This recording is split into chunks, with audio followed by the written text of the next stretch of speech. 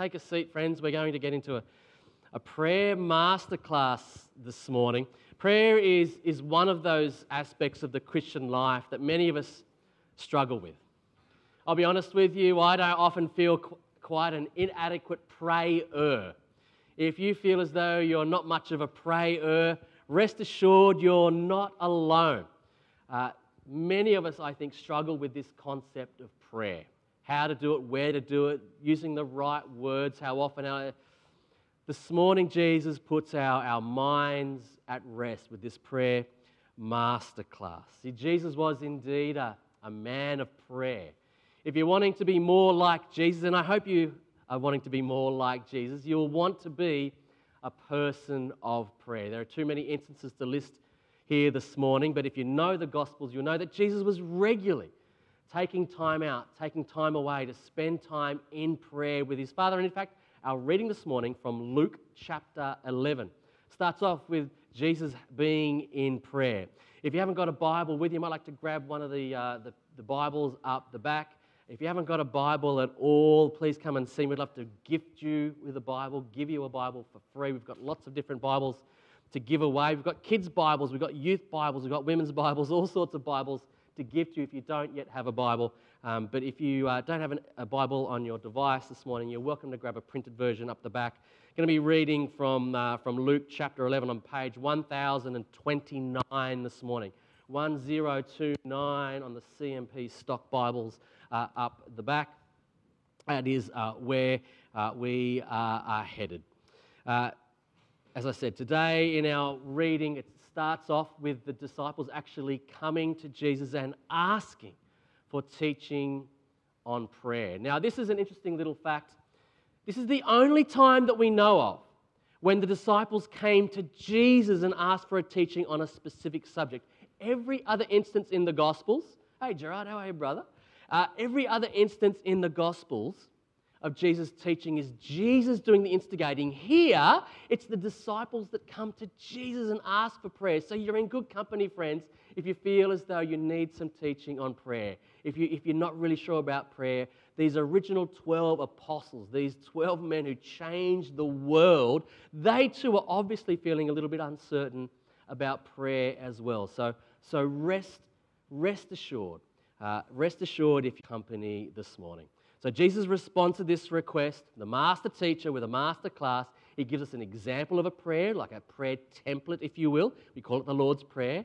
And then like any good teacher, he drives it home with a couple of little examples, a couple of little illustrations. But let's have a read. I'm going to follow Jesus' example this morning and simply work our way through this passage. Luke chapter 11, verses 1 through to 13.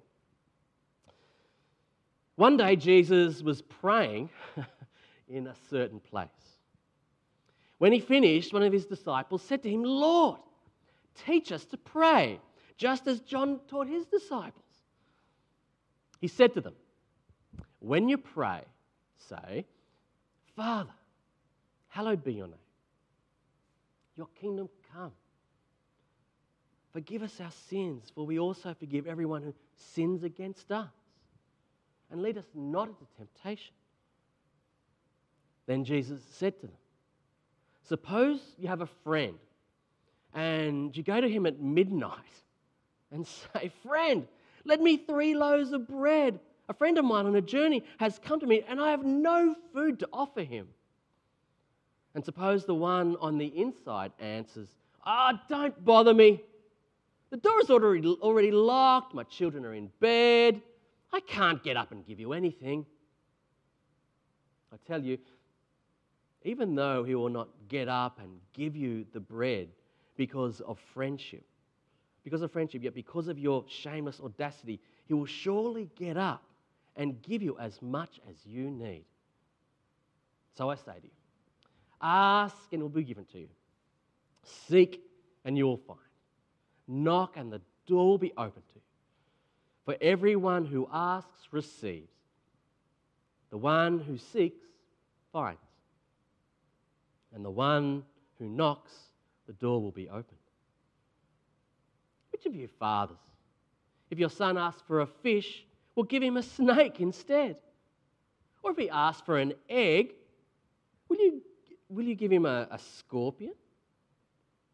If you then, though you are evil, know how to give good gifts to your children, how much more will your Father in heaven give the Holy Spirit to those who ask him? Friends, let's pray. Heavenly Father, we pray that you might capture our hearts and capture our minds in this moment. In Jesus' name. The people said,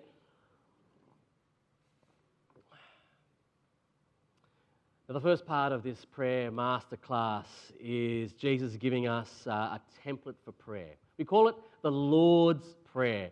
Bit of a just show of hands. Did anyone grow up reciting the Lord's Prayer in church? Yeah, there you go, look at all those hands. Growing up, many of us would say the Lord's Prayer every Sunday morning. Some of us, as a result, struggle to see anything new in the Lord's Prayer because we're so very familiar with it. I do actually think the church has lost something by not reciting the Lord's Prayer every week. I decided we will recite it this morning over communion. You don't want it to become rote. You don't want it to just become a routine. But I think there is something good in actually committing the Lord's Prayer to memory, right? For those of you that did grow up saying the Lord's Prayer, I reckon it's a real blessing. For those of you that didn't, you might want to just commit it to prayer just to use as a template. Not necessarily use word for word, but to have it in the back of your mind to sort of structure your prayers. For those of you that do know it quite well, sometimes we find it hard to see anything new. But I want to go through it quickly, line by line, and maybe you might pick up something that you haven't noticed before. Firstly, I want you to notice how incredibly brief the Lord's Prayer is. How incredibly brief. It's not a long-winded prayer at all. It's remarkably brief, and yet it's remarkably broad, isn't it? It's a wonderful thing when you can communicate a lot in a short period of time. Amen? It's quite a skill. The modern phenomenon of Twitter, although there's a lot of dross on Twitter, there is something special about Twitter in that it does force you to communicate briefly and succinctly. I think it's only 140 characters, isn't it? 160 characters is all you've got to say what you want to say. Any speaker or any minister will tell you it's much harder to give a message shortly than it is to do so over half an hour. It's actually much harder work to give a brief message than a long one. You have to work harder. So Jesus covers quite a lot of ground very, very briefly. And I know some of you are saying, if only sermons were the same. Amen? I think Jesus is giving us permission here to keep our prayers brief and to the point. There's no flowery language here. There's no fancy churchy language. I think some of us think we've got to use fancy churchy words like sanctification and justification. There's none of that here. I don't know who holds the world record, the Guinness World Record for the longest prayer, but I think I've sat through some contenders for the prize in my time growing up in church. I'm sure some of you have too. In contrast, Jesus covers everything here in about 30 seconds, even in the longer version of the Lord's Prayer that you'll find in Matthew's Gospel during the Sermon on the Mount. Sermon on the Mount in Matthew's Gospel, found only in Matthew, chapters 5 through to 7. There's a longer version of it, but even that version, only about 30 seconds long. So although it is brief, there's nothing small about this prayer, right? There's nothing limited, there's nothing narrow. It covers a lot of ground. This is a big prayer despite it being very simple and very brief. So let's have a look line by line. He starts off by saying, "Our Father in heaven, hallowed be your name." This shows us that this is a God-centered prayer. This is not a self-absorbed prayer. This immediately takes the focus away from ourselves and puts it onto God himself. It takes us away from the weakness and folly of ourselves to the glory and the power of God himself. This is a prayer that puts God first. This is God-focused worship. It's not a religious self-indulgence here. Reminds me of a story told by Francis Chan, one of my favourite preachers. Any of you familiar with Francis Chan? a wonderful preacher, and he tells a story about how one time after worship, a lady came up to him after church and said, "Well, Pastor, I didn't think much of the worship today." And he responded by saying, "Oh, well, that's okay. We weren't worshipping you." I'm going to keep that one in my back pocket. I think it's so important that we come to church with a sense that this isn't actually about me. Now, it's my job as minister, as pastor, to make sure that the flock is fed and protected. So I do hope that you come away blessed on a Sunday, but I also hope that you don't come necessarily just seeking yourself, seeking your own agenda. I really hope we come here this morning seeking more of God and seeking to bless others as we come, as we walk in the door and say, who can I bless this morning? Who can I get to know a little bit better? Jesus' priority here is go straight to God, and that God's name would be glorified, that it would be hallowed. Hallowed is an old fashioned word for glorified, to be made known, to be lifted up, to be made great. And it really should be our first priority too. Heavenly Father, hallow your name in all of my life today. Lord, may your name be hallowed. May it be made great. May it be glorified in my work today, in my play. May it be glorified in my marriage, in my relationship with my kids. So can I encourage you to pray again and again every day, and using whatever words that are right for you in your own language, in your own tongue, in your own mind, and say, Father, let your name be made great through me today, and may your kingdom come. God's kingdom, his rule, his dominion, may it be made manifest on the earth today through me, Father. And then, and this is important, and only then and only then does it turn to worldly affairs. But even then, the next line, your kingdom come, let your will be done on earth as it is in heaven. It lifts us above our immediate frustrations and petty wants to the ultimate broader well-being of our world. It takes the focus, again, off ourselves and onto God. It should be our first task every morning. Can I challenge you every morning to pray a quick, simple prayer that reflects this profound truth, this challenging truth, this revolutionary truth that I'm not living for me today, Lord, for my glory. I'm living for your glory today. Use me to bring your kingdom here to earth. And then, and only then, do you notice it turns to our own needs? It's really important to note that. Give us this day what? Our daily bread, our basic necessities.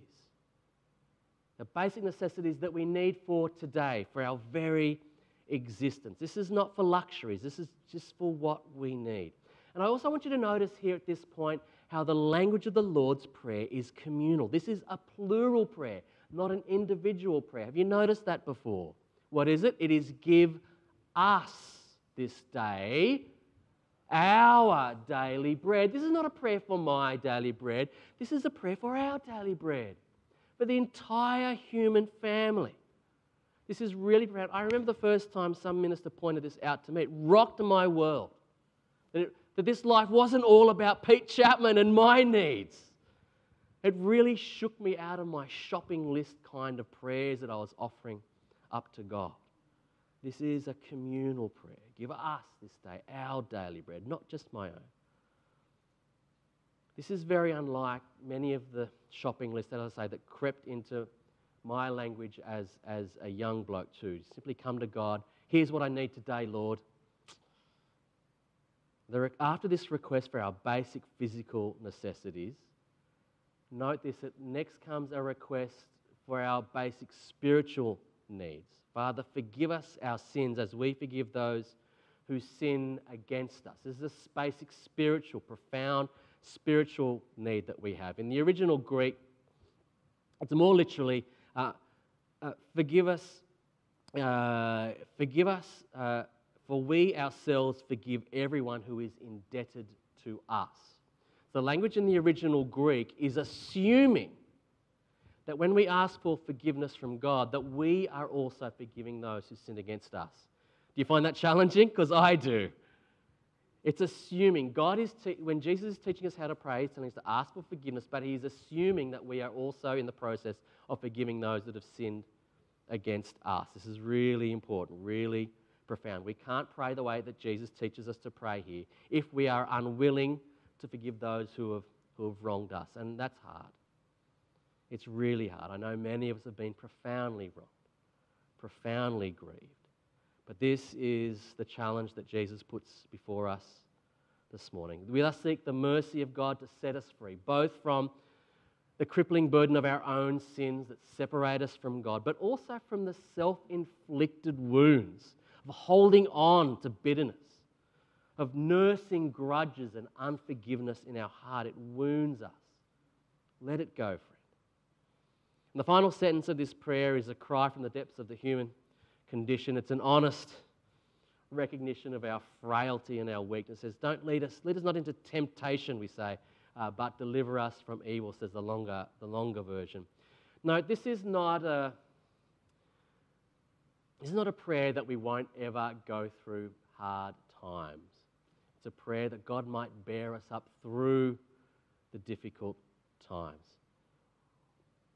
So that is the Lord's Prayer. That is the template that you can use, put in your own language. I'm going to conclude the service today with a video that will do just that will simply just put in your own words, in your own language. But then Jesus doesn't leave this lesson on prayer there. He gives us a couple of little brief takeaway stories about prayer, right? Like any good teacher, he uses a couple of illustrations to drive his point home. And the first story tells of a man who has an unexpected knock at the door at midnight. At midnight, from a friend seeking bread because they've received a visitor at their house and he has no food to put before him. Now, in those days, if you received a traveller, it was extremely important. It was a matter of honour that you're able to offer them hospitality. In ancient times, there was no hotels. You relied on the goodness and the hospitality of the local people to put you up and to feed you. It was a source of great shame if you got a name for not being able to offer hospitality. And so the story is this man has received a knock at the door from his neighbour at midnight. And he's not too impressed about being dragged out of bed. Nevertheless, because of the boldness of this man's request at midnight, he gives the man what he asks for. He gives him what he needs. So Jesus says, ask and it will be given to you. Seek and you will find. Knock and the door will be open to you.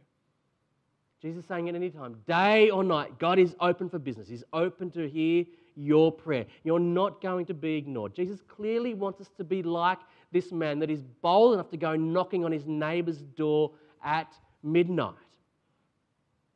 He wants us to persevere in prayer. He's just told us it doesn't have to be fancy. Don't need to use flowery, churchy language. You can be honest and raw and open. You can tell God rage if you want. He's big enough to take it, but he just wants to hear it. He wants you to be honest. Come to him in prayer. Tell him about it. But what I want you to note about this little story that you might not have seen before is that, again, can you see how this is not a request for himself? This is a request for somebody else, for the weary traveller. Can you see that? The man comes knocking, asking for the bread, but the bread isn't for him. The bread is, again, for somebody else in need. And again, it's bread. This is a staple. This is the basics of life that he's asking for. There's nothing selfish in this request. The story is not about coming to God for stuff for ourselves. It's about loving others. And the second little illustration that Jesus uses, the Master uses to illustrate how important prayer is of a loving parent dealing with a child's request for food. If a kid comes to you and asks you for a fish, you're not going to give him a snake or a scorpion. We are contaminated by sin. We are this side of the fall. We are even the most loving parent will sometimes not always do right by their kids, and anyone that is a parent will know that we let them down quite regularly. But even though fallen as we are, we still know how to care for our children, how to love our children, our most precious possessions. Jesus says, so how much more will your heavenly Father give to those who ask him? This sense of security in a loving heavenly Father is crucial. You're not going to be able to sustain your prayer life if you picture a God that is wrathful and vengeful, casting down thunderbolts or tallying up bad deeds. If you think he's got a set against you, you need to understand God as your Father. Abba, Father, Daddy, who loves you, who wants to give you what you truly need.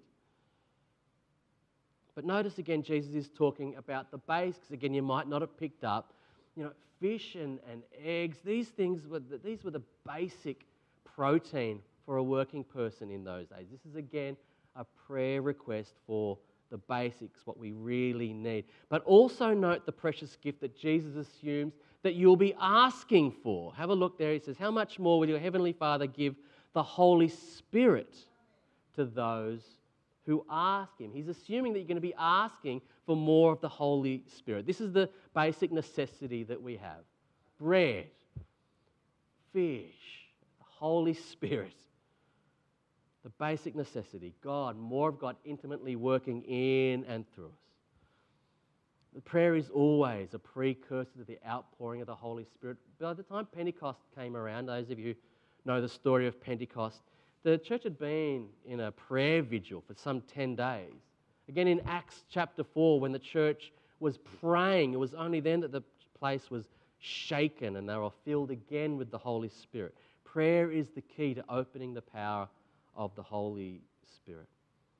The Holy Spirit is the good gift that God wants to give those of you who ask. More of his presence, more of his power, more of his truth, more of his joy.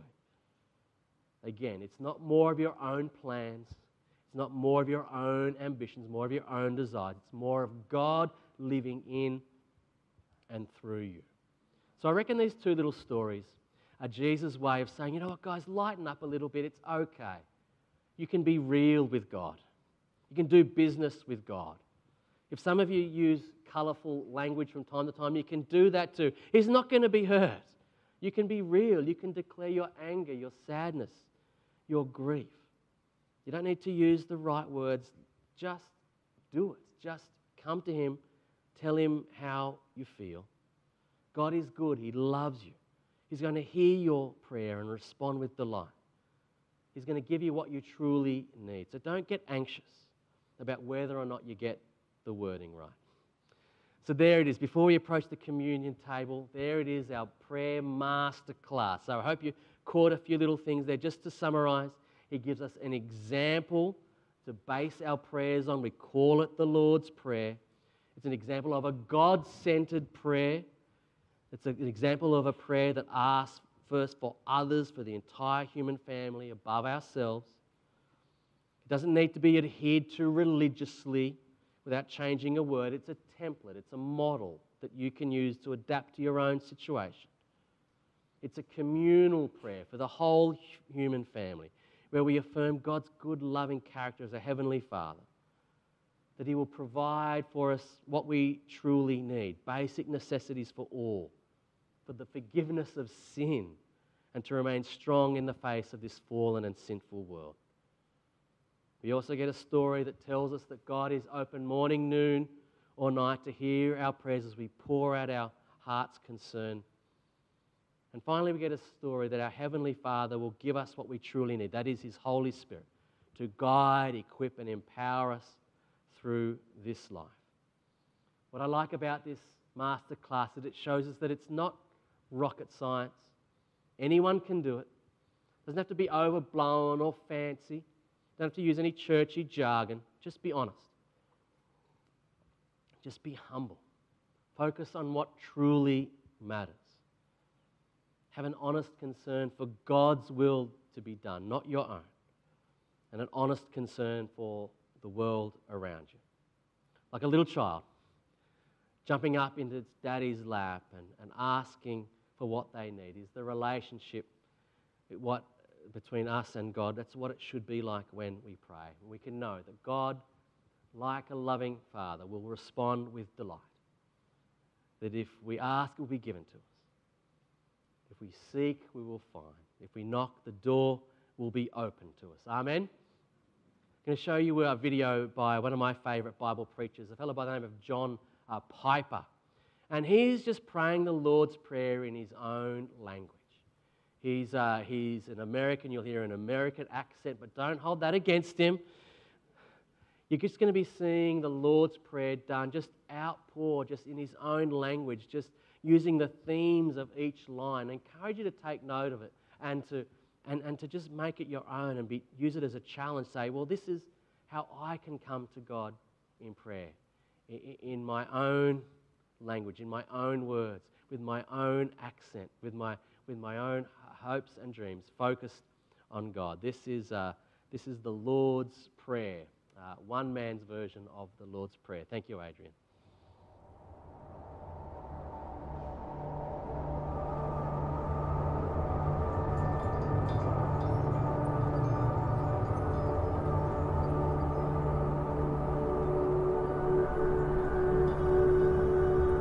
Our Father, who art in heaven, you are majestic and merciful.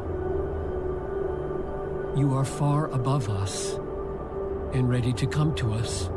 You have plans for the whole earth, even for the universe. And yet you care for us, even in the smallest details. You are King and our Father. Hallowed be your name. Make your great and holy name to be honored and treasured above all things, especially deep in our own hearts and everywhere in the world. Your kingdom come. Cause your sovereign authority and wisdom to hold sway at all times in every place on earth and in the deepest parts of our own souls. Your will be done on earth as it is in heaven. Grant that your all-wise, all-good, all-just, all-holy will would be done throughout the world, the way the angels do it perfectly and joyfully in heaven, and make it a reality in each of us.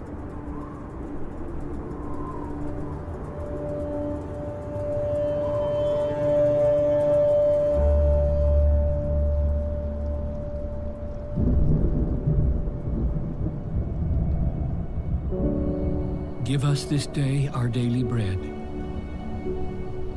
We are not asking for riches, but for enough to live.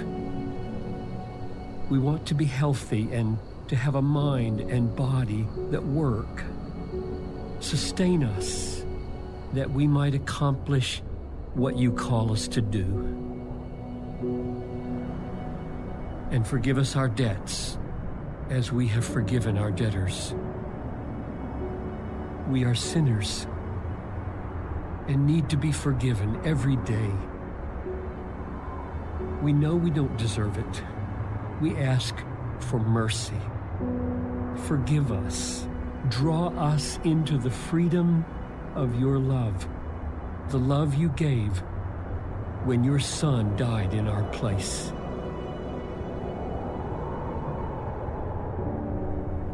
And lead us not into temptation, but deliver us from evil. We don't want to go on sinning. Keep us back from the entanglements of overpowering temptation.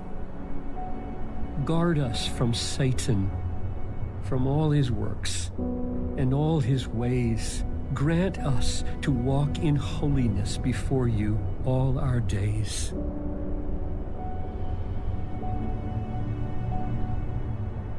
We pray this in the name of the one who taught us to pray, in Jesus' name. Amen.